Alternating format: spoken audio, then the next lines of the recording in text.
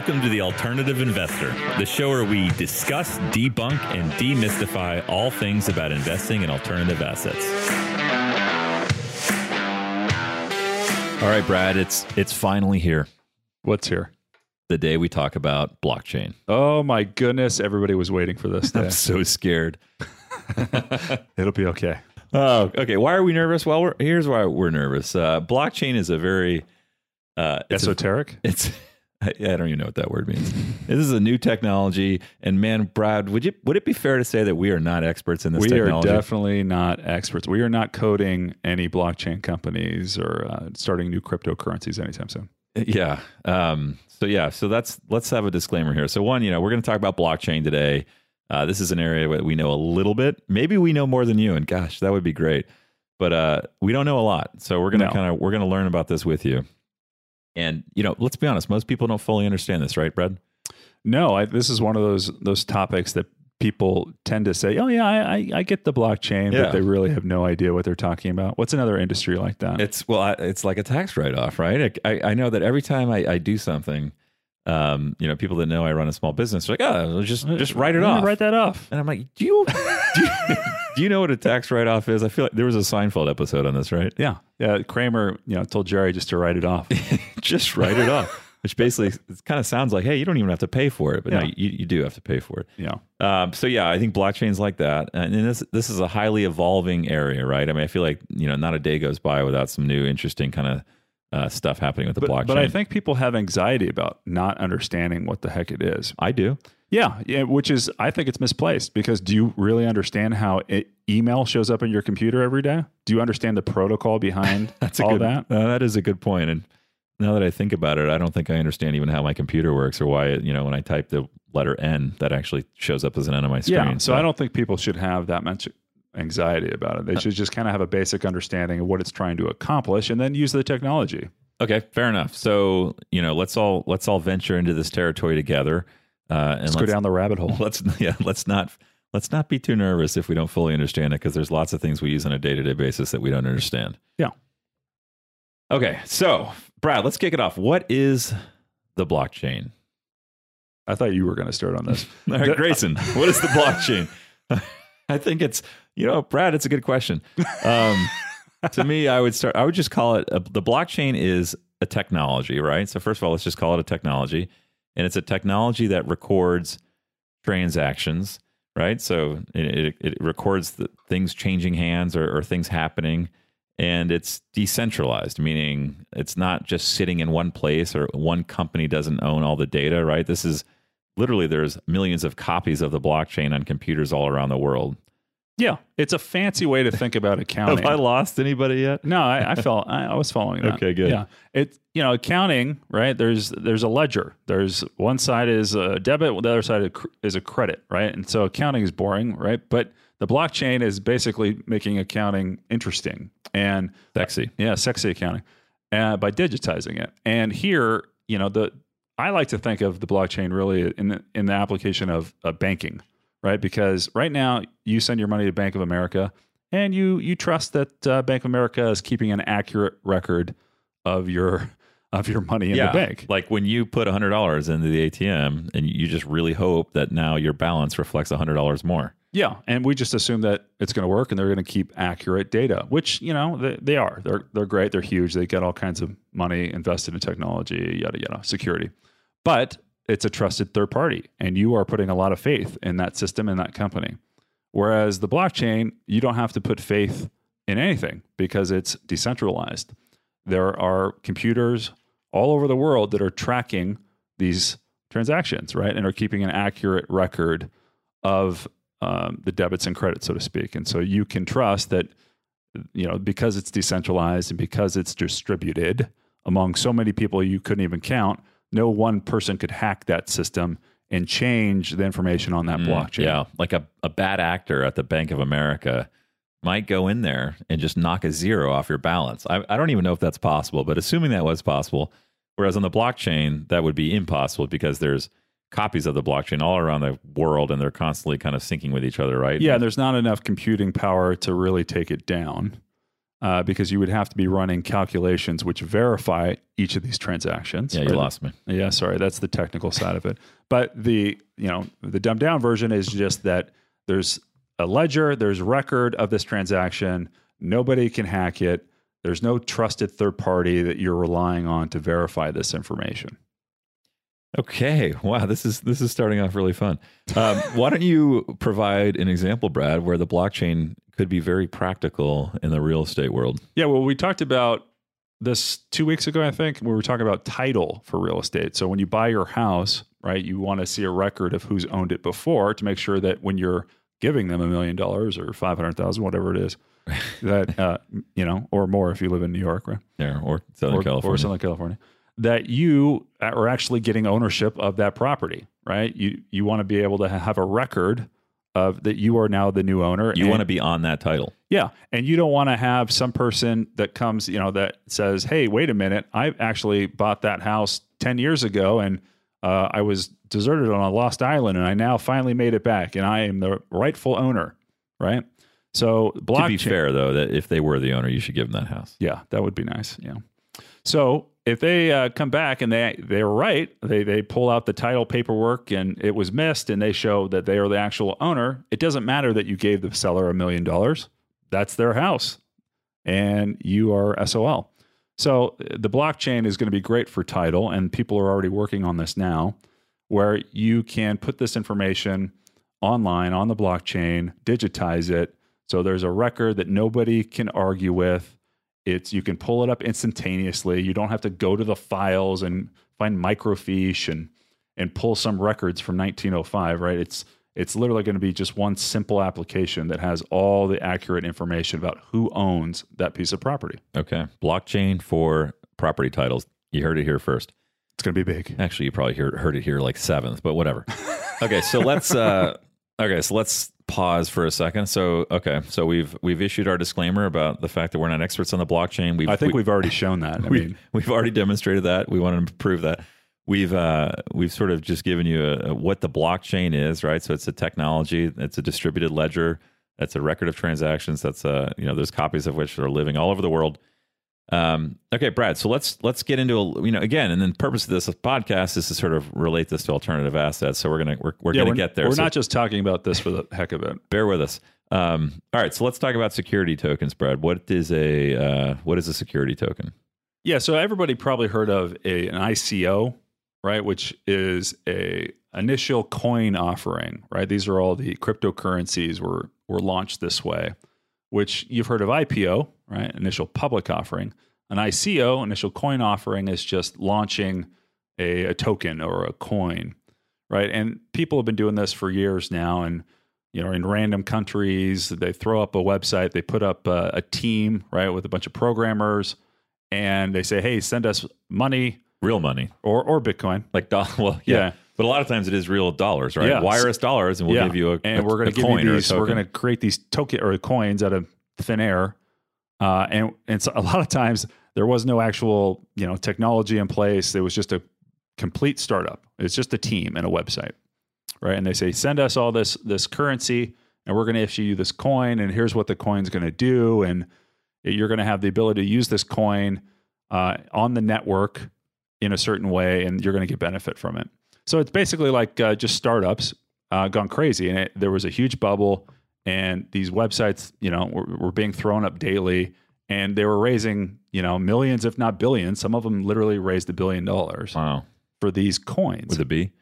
With a B. So this was a way for a startup or a new company to raise real dollars, real money, via issuing a token or a coin on the blockchain. On the blockchain. Okay, and what was the problem with this?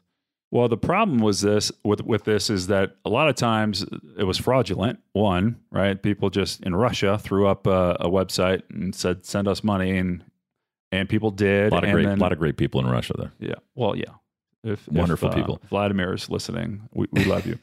Wait. So when you say fraudulent, that meaning what? They would do an ICO, and they would launch it, and they'd collect a bunch of money, and then they would just disappear and not actually build the technology for that blockchain that coin. They didn't actually create the company they said that they were raising the money for. Yeah, it's like if Uber, put up a website and did a public offering and said, hey, this is what we're going to build.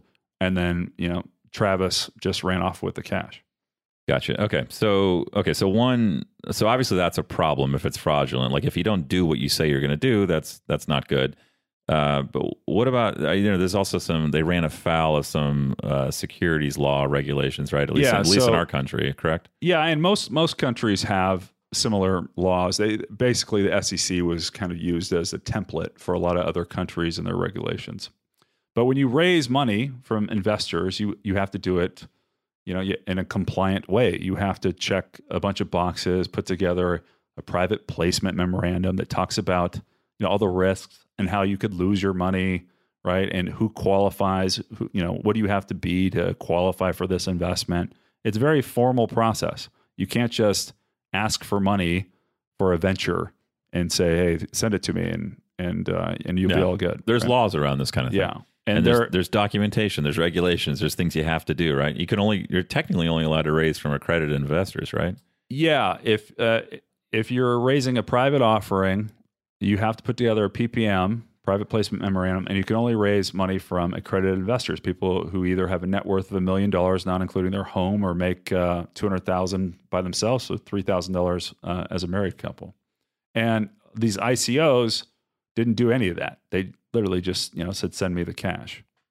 Yeah. Okay. So a lot of these ICOs, initial coin offerings, and again, coin is just another word for token, right? Yeah. And a token, I don't think we've explained, like the utility token is kind of like frequent flyer miles, right? It enables you to do something on a particular network, right? So if you really love movies, right, this movie pass thing, which is blowing up, you could issue a coin for movie pass that would work for all of these different movie theaters. And instead of carrying cash and giving them your cash to buy your ticket, you could just, scan your phone over at the entrance, and it would recognize that, your ledger of movie coins would go down because you went in to see, Die Hard 8. Yeah. So the word token, especially with respect to the blockchain, it really just means a digital unit of value, right? It's like, hey, there's you have this token, you own it, it's digitally recorded, it's on the blockchain, so there's copies of it all around the world, and it represents something, and ideally that something has value. Correct. So that's token. Okay, so and then these companies they did ICOs, initial coin offerings. Coin is just another word for token. They sold off pieces of their business, and in theory, those pieces of those the coins of those tokens represented some value in the company. But, one, they didn't actually start the company in the first place. That's just pure fraud. And then two, even if they had the best intentions and did start those companies, they probably didn't do it according to what the SEC would say you have to do, right? Correct. Gotcha. Okay, this is great. Right. We have people pulling over on the road right now, listening on the edge of their seat. Just mind blown. Yeah, calm down, everyone. Okay, so let's land this baby and let's relate it to the world of alternative investments, right?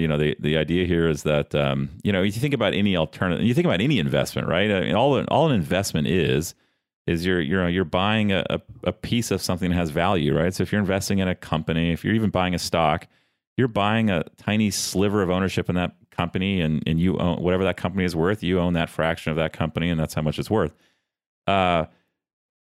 So how does this relate to tokens, Brad, on the blockchain? Yeah, so a security token is just a legally compliant ICO, basically.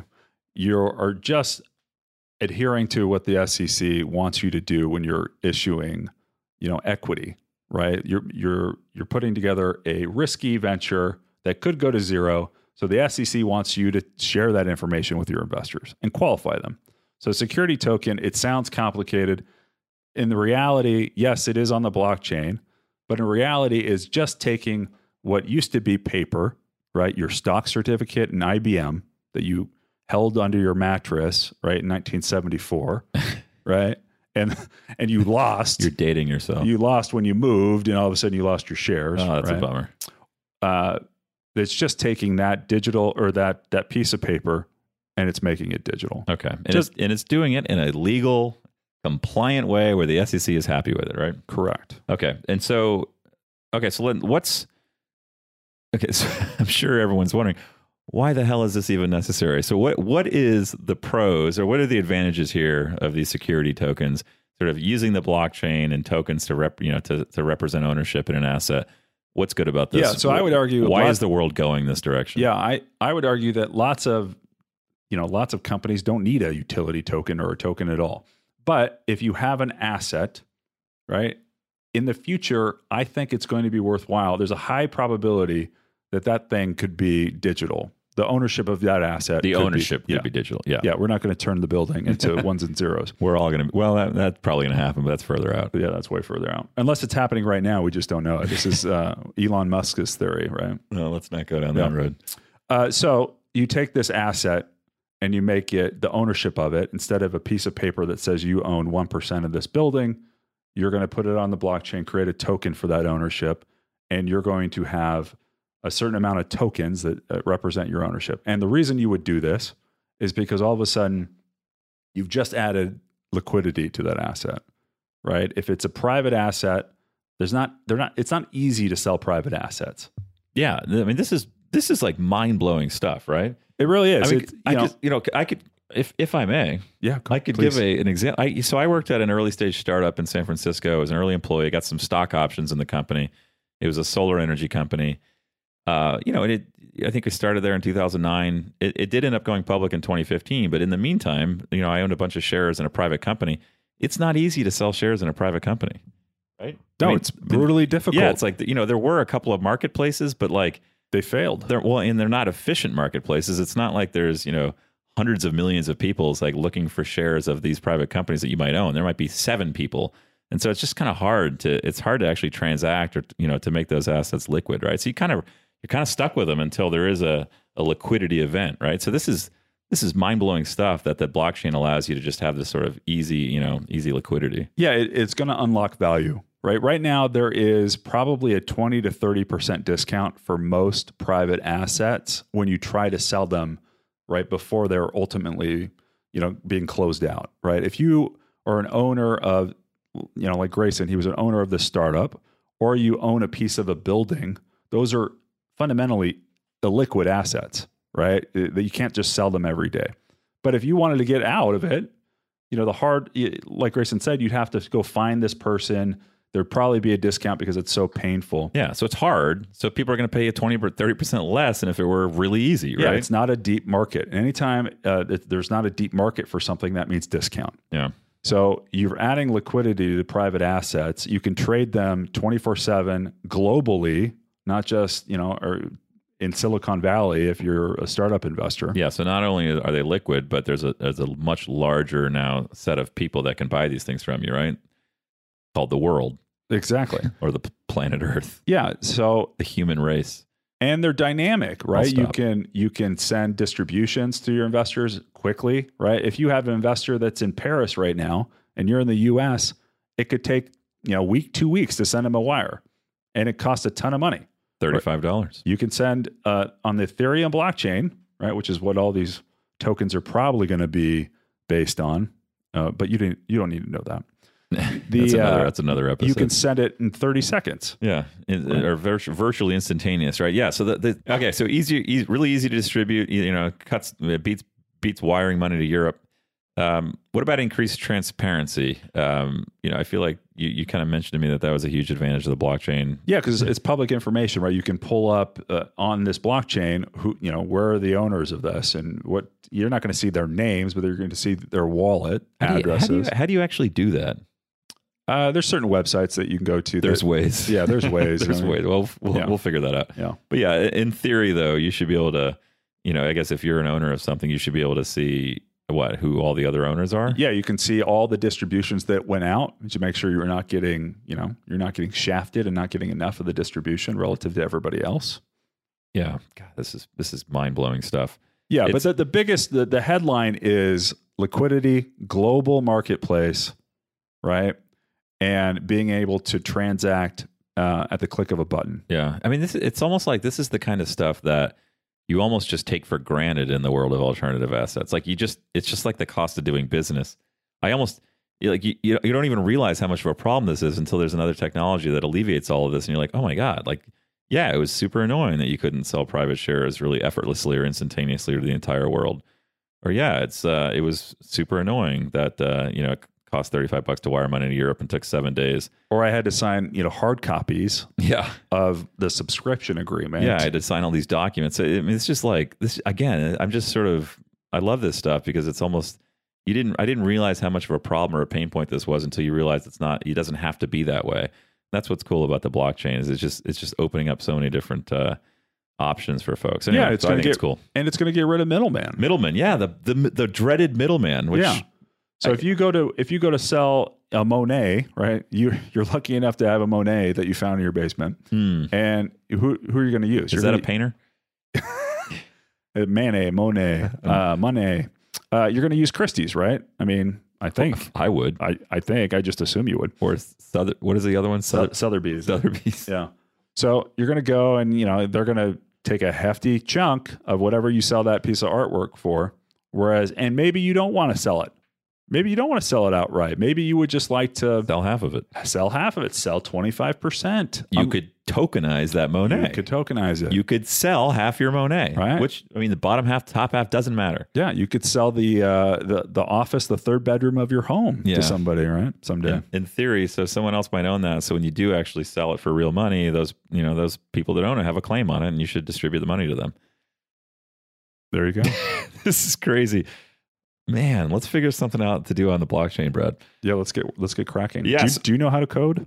Don't know, but maybe some of our listeners do. Call us if you do, if you have a good idea here. So yeah, this is, I mean, I guess just to recap, right? It's a highly rapidly evolving field, right? I mean, there's new articles and information daily on sort of how this stuff is being applied. The regulatory environment's still in flux, right? So the SEC is still kind of like getting their arms around it, getting their arms around it. They basically said that it's compliant if you do it the right way, which is the big news that we wanted to hear was that you can do it and we're not going to send you to jail. Yeah, that was sort of last week. I think we heard that one. But like this is like day-to-day stuff, right? And so I think ultimately we think it's extremely interesting. It's extremely compelling. There's going to be a lot of opportunity here, and this is going to be a big part of our lives going forward. So we thought we'd just confuse you a little more with this podcast. Yeah. What do you think? 100%. Hope we did that. Yeah, and as any sponsors that are listening to us, deal guys that are out there raising money and are actually investing, this is big news for you too, because in addition to the liquidity, right, which the private market is in the trillions of dollars, right? It's larger than any asset class, right? Real estate, artwork, you name it, that is the biggest market. And like we said, there's 20 to 30% of value that needs to be unlocked through this illiquidity. So not only is it useful from that standpoint, but your investor relations, the ability to deal with your investors and know who they are, get them money quickly, get them updates, it essentially will eliminate a lot of your back office functions that are super painful. So I personally, as a sponsor, am very, very excited about it. I think it's good for investors, and I think it's really great for sponsors. Yes, and of course, if you have any questions about any of this, just go ahead and don't email us or call us. Just Google it, and I'm sure you get just as much information. Take care. Thanks for listening to The Alternative Investor. Since you made it this far, you should take a second to subscribe to the podcast and join our email list. There, you'll receive additional insights and insider access to the world of alternative investments. Just visit thealternativeinvestorshow.com.